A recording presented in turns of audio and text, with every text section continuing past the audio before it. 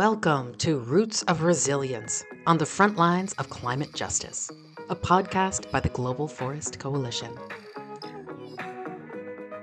The GFC is a feminist coalition of organizations around the world supporting forest conservation with a focus on gender justice, human rights, and social equity. In Roots of Resilience, we talk with coalition members and allies about what they're doing to advance real solutions to climate change and forest loss. In today's episode, you'll hear host Chitira Vijayakumar interview 3 GFC team members who are doing important work in the defense of forests. Climate change is one of the most hotly debated topics in today's world. But interestingly, in some ways, it is also one of the most neglected stories of our time.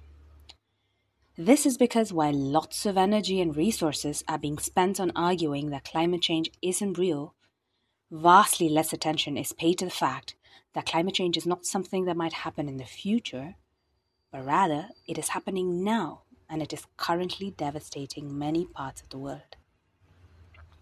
I'm Chitira Vijayakumar, and I'm speaking from India, where as I record this, a record-breaking heat wave has been scorching us and our neighbors in Pakistan, Sri Lanka, Bangladesh, and several Southeast Asian countries for the last 2 months. Interestingly, at the same time last year, these same places were being devastated by catastrophic floods that left thousands dead and millions displaced. This is only one example of how the reality of what is happening around the planet is rarely reflected in global climate change discourse and policy spaces. We at GFC are taking a closer look at some of the most well-known so-called solutions to climate change, deforestation, and biodiversity loss. Because when we speak to climate, forest, and land defenders from all around the world, who are the people most impacted by climate change, they say that the solutions currently being pushed in policy-making spaces, like the United Nations Framework Convention on Climate Change and the UN Convention on Biological Diversity at the global level, as false solutions. Why are they false solutions?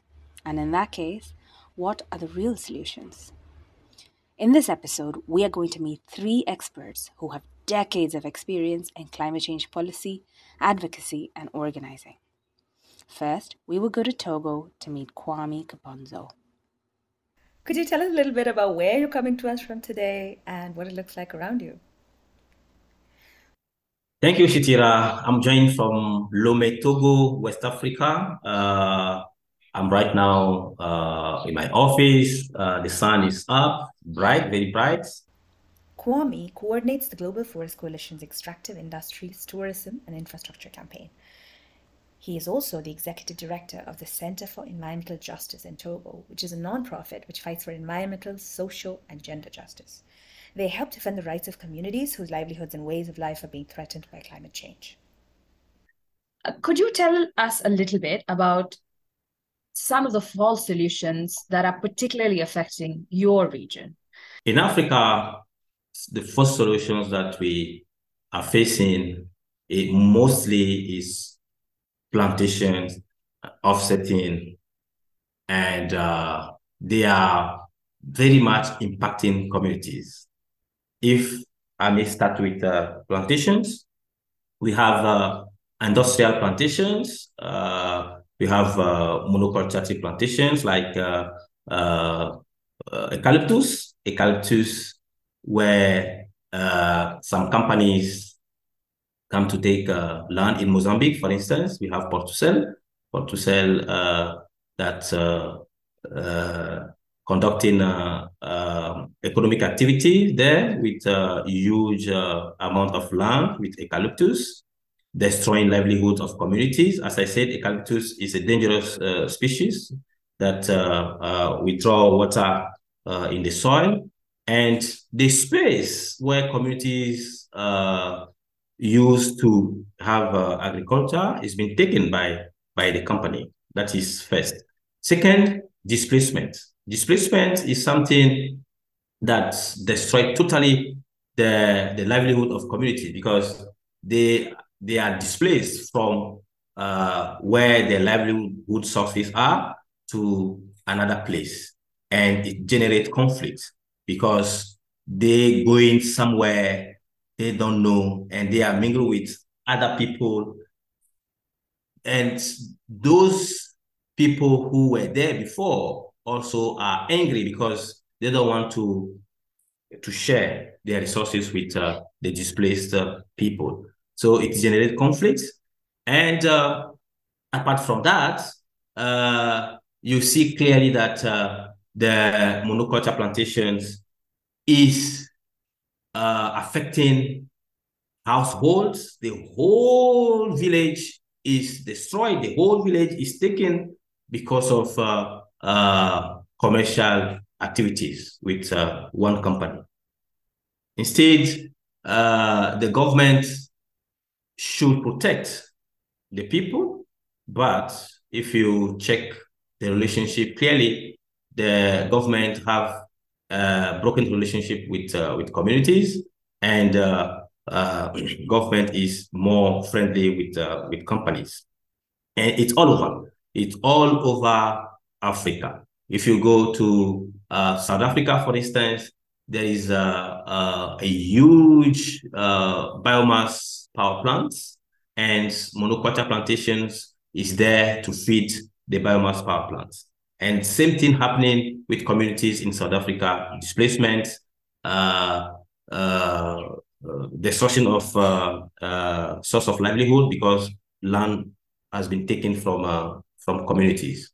In Nigeria, you see also in Nigeria, Ghana, Cote d'Ivoire, you see monoculture plantations, especially palm oil or oil palm plantations, where communities are denied to go to their farm because if you see the plantations occupy the road where communities used to pass to go to their farm. So it's restricted area.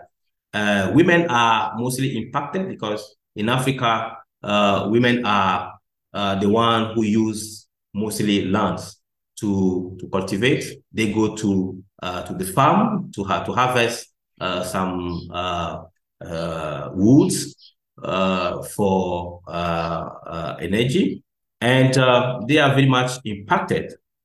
And what I've seen in Liberia was shocking. In Liberia, one of the area, Joga Clan, if you go there, if you want to go to some of the communities, is surrounded by palm oil plantations. And the company fixed a gate. And if you want to go to that community, you have to show your ID. Your ID card. Even if you are from Liberia, you show your ID card. You prove that you are going to that community. That's very shocking. So what are we saying if we say those plantations are solutions to climate change and it are affecting more communities? Then it's not a solution. Then it's not a solution. If communities cannot go to their own places, if communities cannot go to their farm, and you are saying that you are bringing solutions to climate change, then it's not a solution, actually. Actually, the situation you are describing is, in fact, sounds like a continuation of a colonial project. It's like a neo-colonial project where local communities no longer have any agency over the lands on which they have lived on since time immemorial. They no longer sound like they have any say in what happens to the water, what to cultivate, how life will progress there, because now the land suddenly belongs to somebody else. That sounds like a frightening situation. And it's, from what you're saying, it's all over Africa, and the problem is getting worse. And you touched on this a little bit earlier, but you mentioned how women in all their diversities are some of the most severely impacted in this process through these very severe social, cultural, and economic changes. You mentioned how women used to have access to farmlands, and they used to be able to grow food and be wage earners. So can you tell us a little bit more about how gender dynamics are also changing in these regions? Yeah. As I said before, women are mostly impacted by climate change, by forced solutions of climate change. And youths are also impacted because in Africa, most of the youth and women, they have in their mind to have small land to cultivate. But because of those projects, because of the plantations, because of RED project, those forced solutions that taking land from people, people move from their communities to the town. But in the town, it's difficult for them to get job. So it's very important to highlight this because it's happening everywhere in Africa. People move from the village to the town, hoping that if they get to the town, they will have a better job. So why they are coming to the town, that I was explaining, that they don't have any more interest in the village because their land has been taken from their father. They were displaced, so they have to seek their way. So having that said, even in the villages where those projects are happening, those forced solutions projects are happening, you see clearly that women are left behind because men are the one mostly picked by the company to work.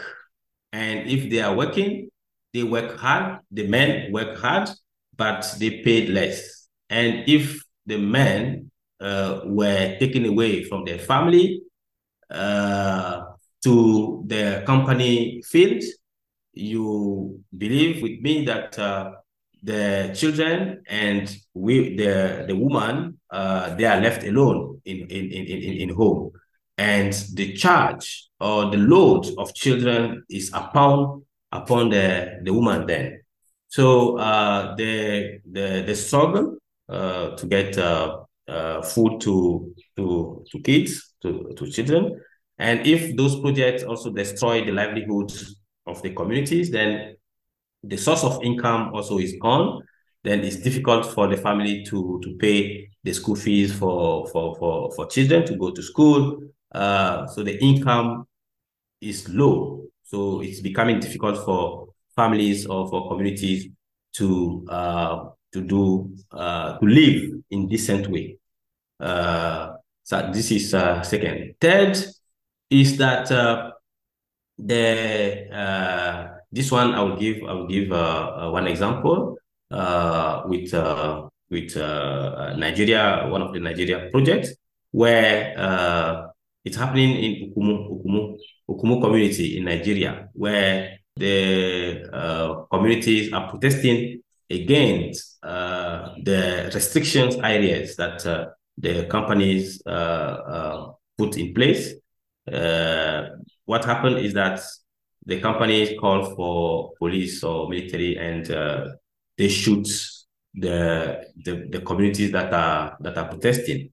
That is the situation in Africa with those forced solutions. The description you gave is very important because a lot of the times when we hear the word plantation, we don't realize what it really means is the mobilizing the state power, all of the state's power, including often the military or the police or other paramilitary forces, against indigenous peoples and small communities, local communities. Often the word plantation is not equivalent. We don't equate that with this this sort of machinery that is being, like you said, used against the people.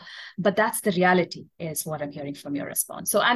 So this leads really nicely to the next question, which is, so far we've sort of been talking in the abstract. We say, this plantation or this false solution project sort of just appeared in these communities. But who are these people, and what is the machinery that enables these false solutions? Where do they start?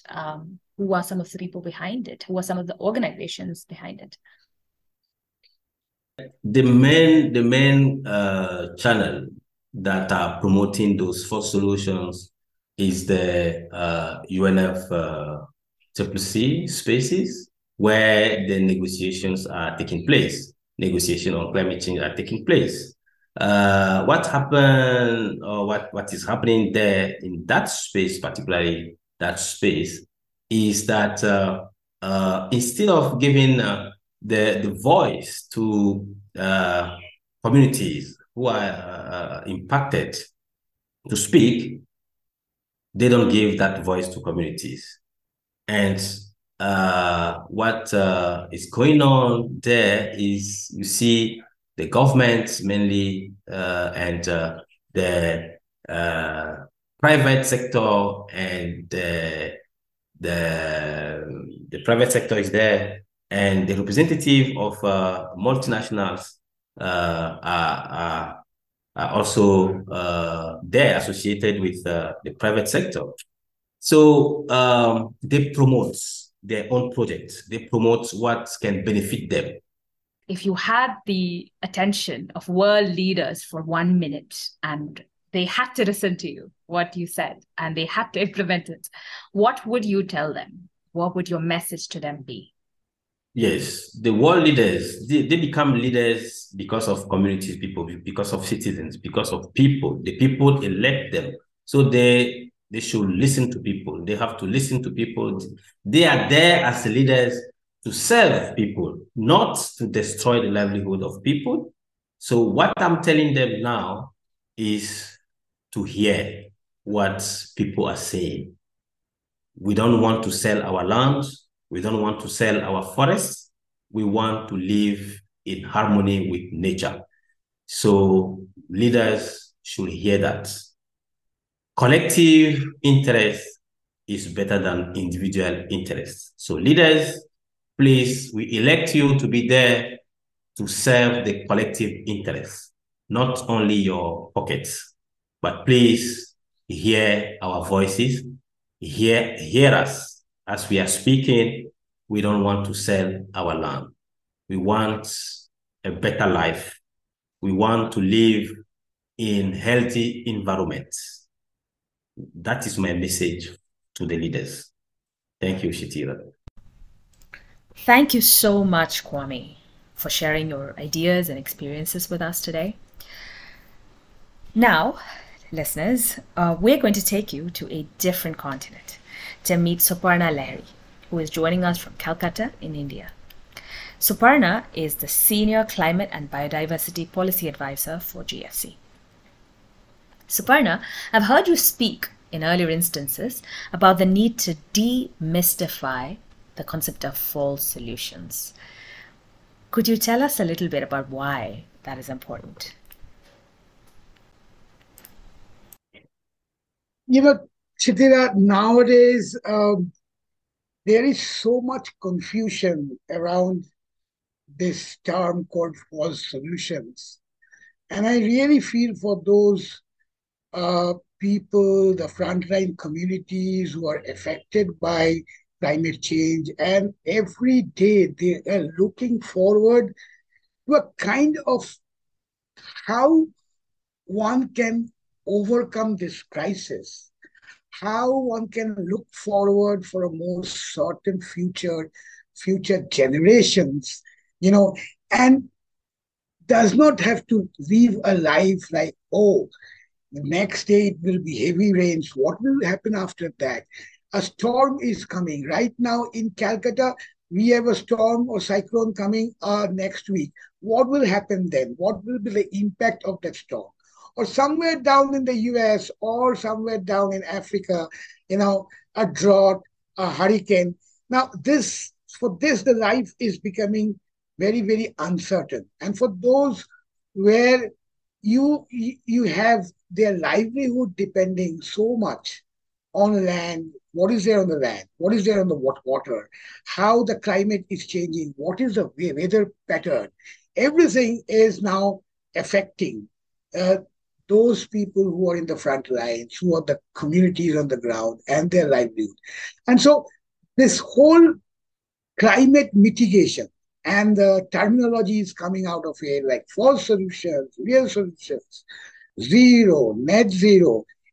It's becoming increasingly confusing. And that's not good. We actually want to demystify and, and let the correct scenario, the correct terminologies reach with all its correct meaning to the right people. So at present, what I personally prefer, when I say what is a false solution to me, if you ask, I say that the IPCC in its report have clearly said that we are reaching the tipping point. We are very close to the tipping point, which is 1.5 degrees Celsius.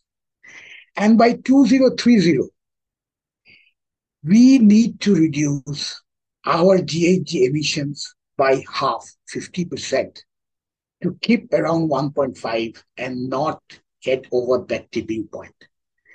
And so any solution, any climate action or solution that does not contribute to reduction of GHG emission by 50% by 2030 is a false solution to me today.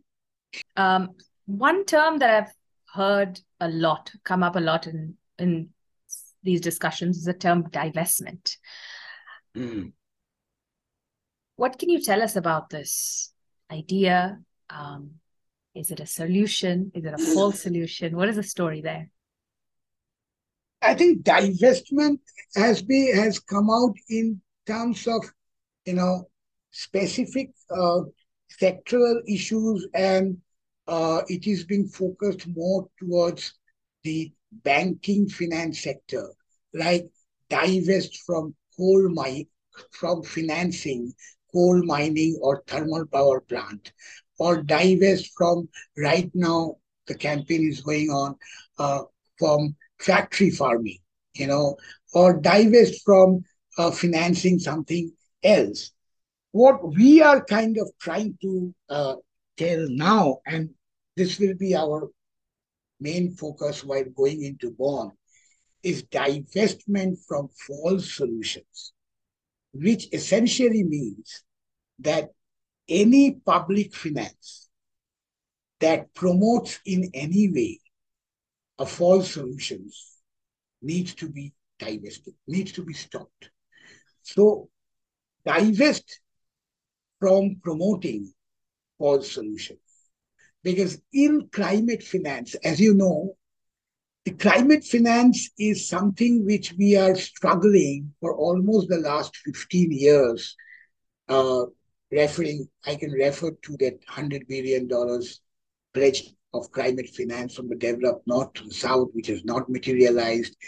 And now we are hearing that, there wouldn't be enough climate finance if the private sector or the private finance does not add up to it. But we know that the public finance has been used both and hugely in the global north and also in some of the middle income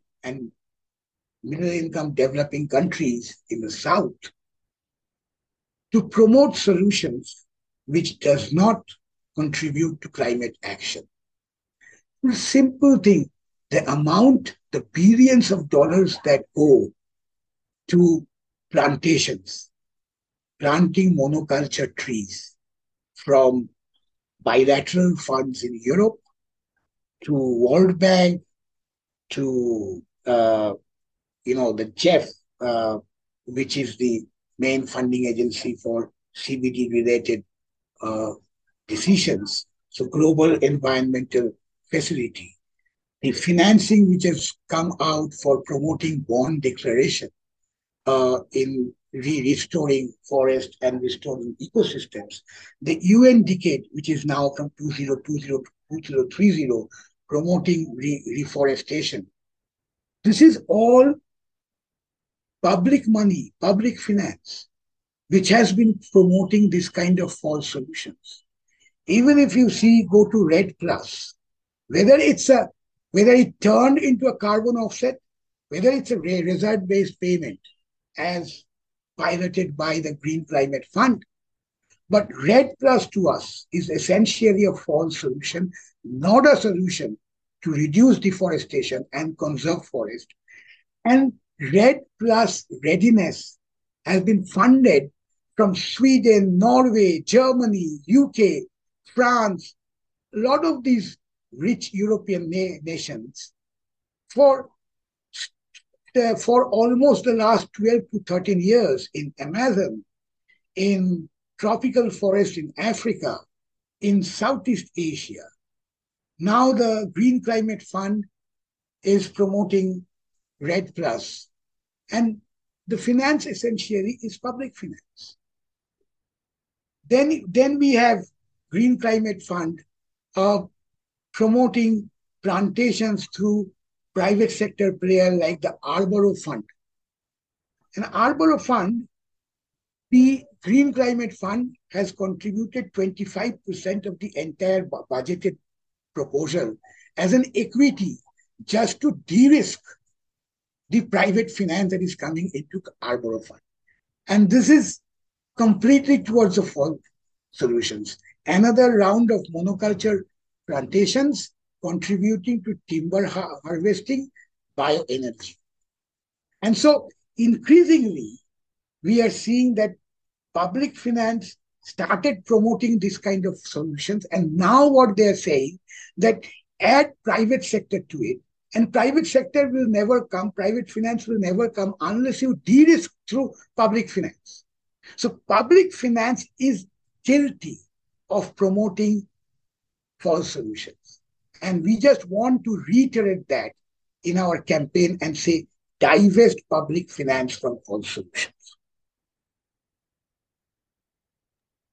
That makes a lot of sense, actually. So demanding a more comprehensive divestment than just divesting from individual, like divesting from fossil fuels, divest from,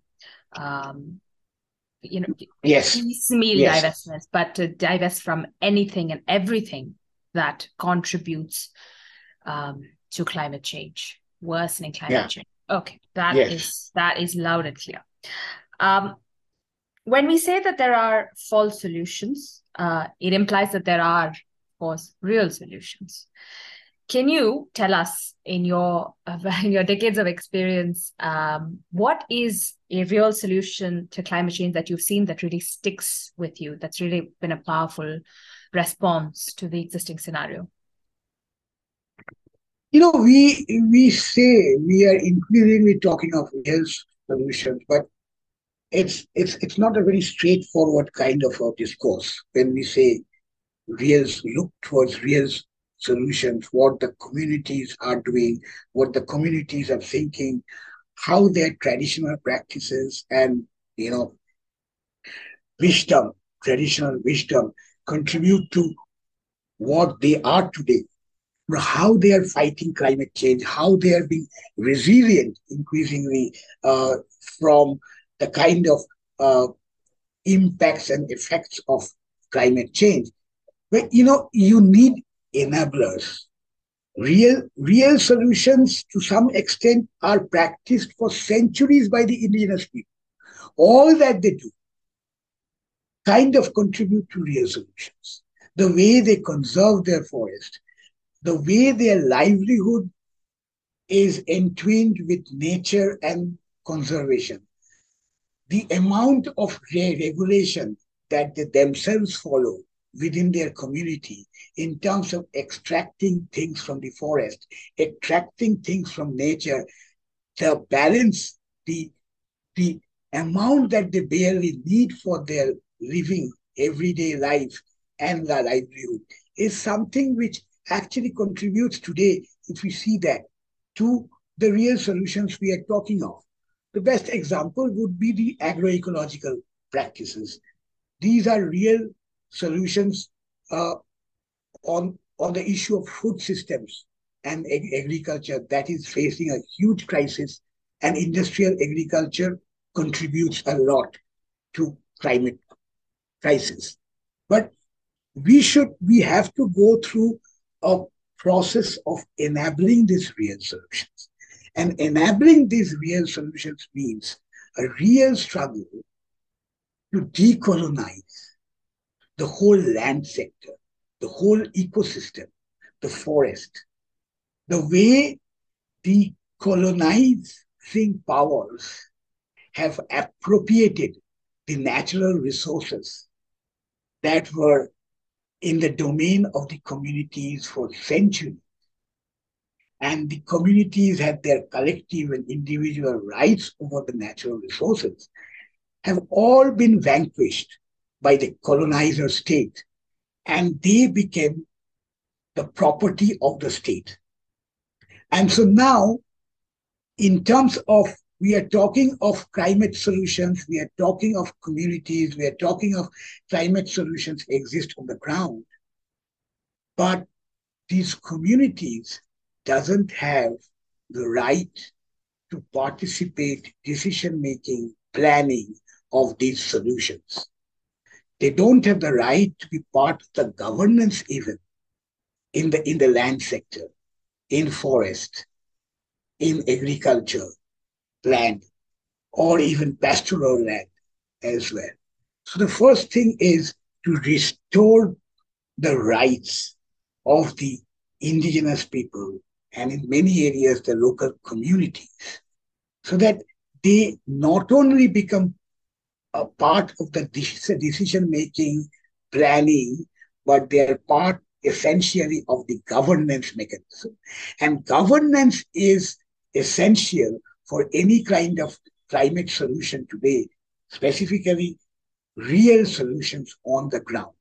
And so we need to see that increasing number of the nation states are restoring the rights of the IPLCs, the rights of women access to land, recognizing women's contribution to forest conservation and restoration.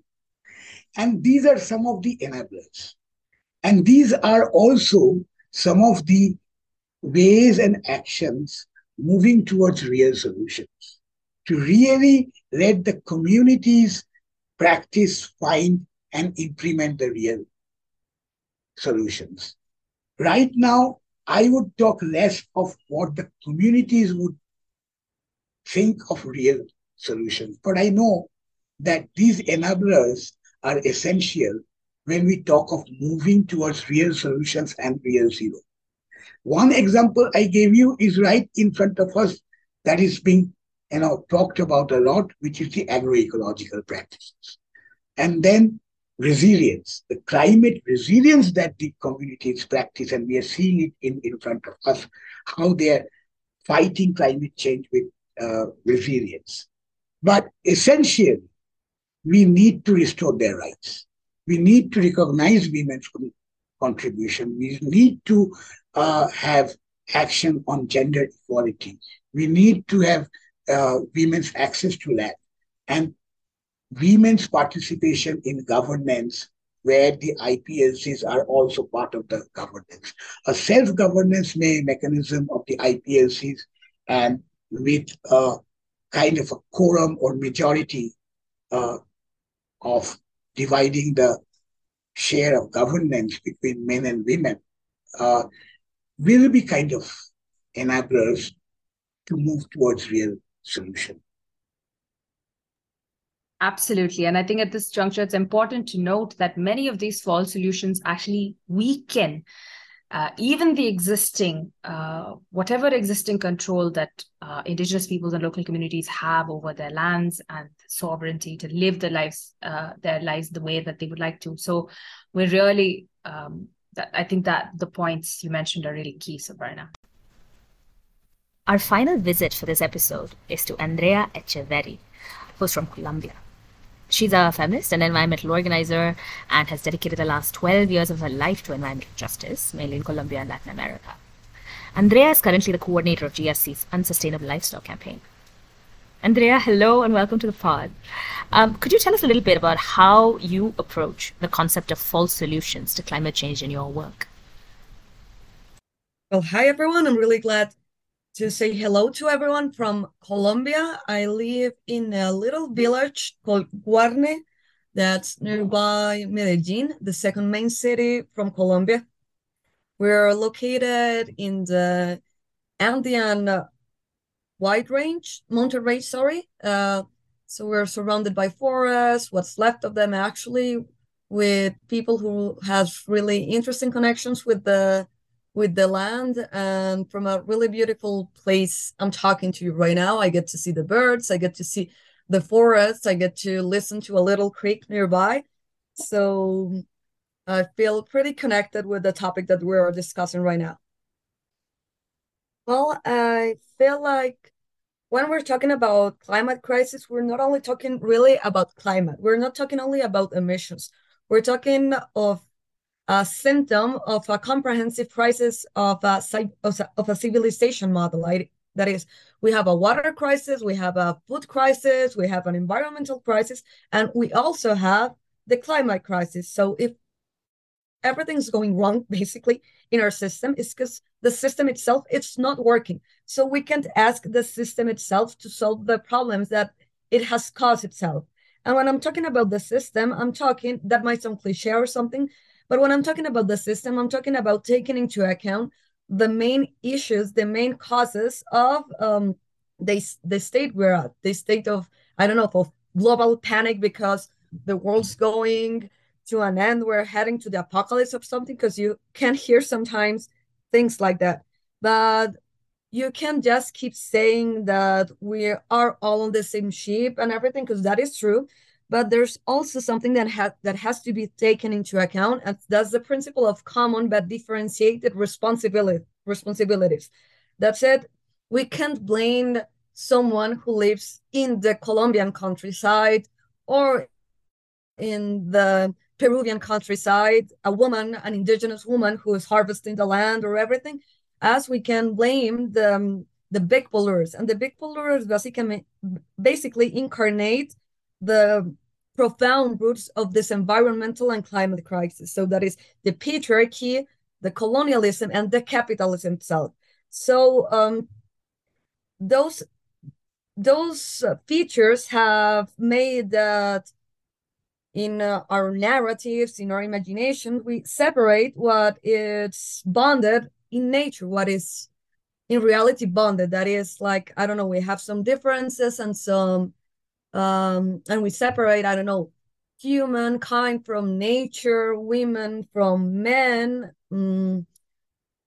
emotion from thinking and everything. So that way of thinking has led to the solution that they are proposing. The people that incarnates capitalism, colonialism, and patriarchy.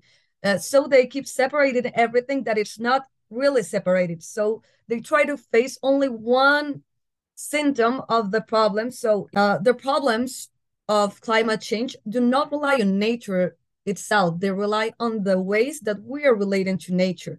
So the problem of that has been reduced to equivalent carbon is really a political problem of a political system.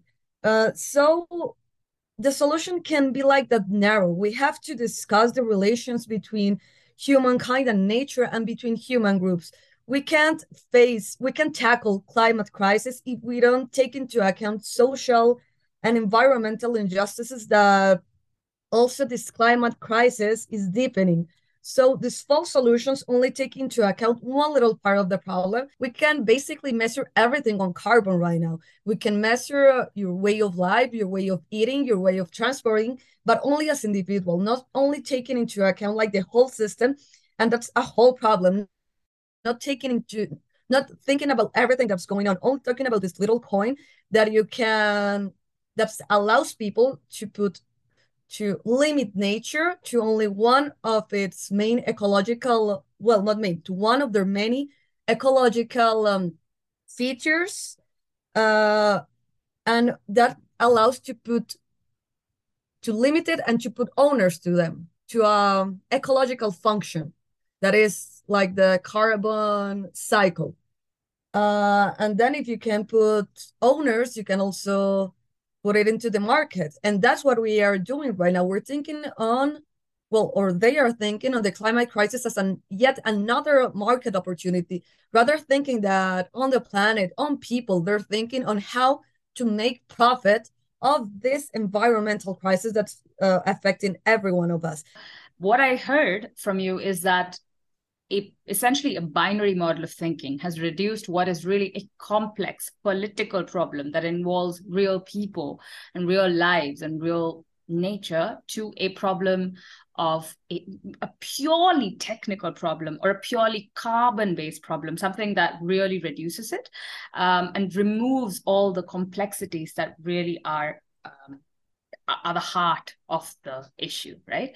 So it also sounds to me like what you're saying is that the same people who benefit from not only the things that created the climate crisis and the environmental crisis and everything, the same people who benefit from that are benefiting also from these false solutions. So they're really in a win-win situation where the only losers, the only people who are losing out in all of these scenarios are the people, is wilderness, is life, is water, right? Is an interconnected way of living, really. How come the people that has created the problem is the one that is coming with this new solution? So women are really going on the front line for redefining the approach of the climate crisis. What are some of the ways in which women are being impacted by false solutions?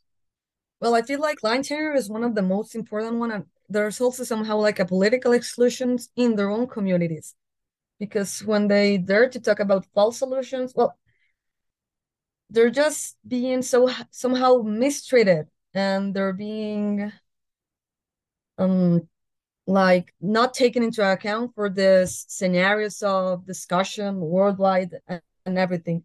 And I feel like there's a political affectation on women. There's also an economical affectation on women, but also, and this I have been told several times, there's like an indigenous women are really concerned about that because they feel like there is somehow like an spiritual erosion.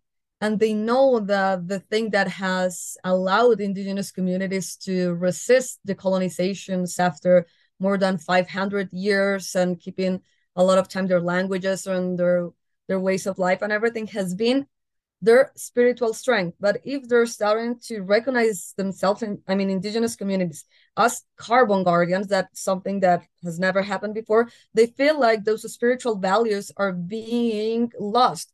And that threatens the like a really structural part of the communities.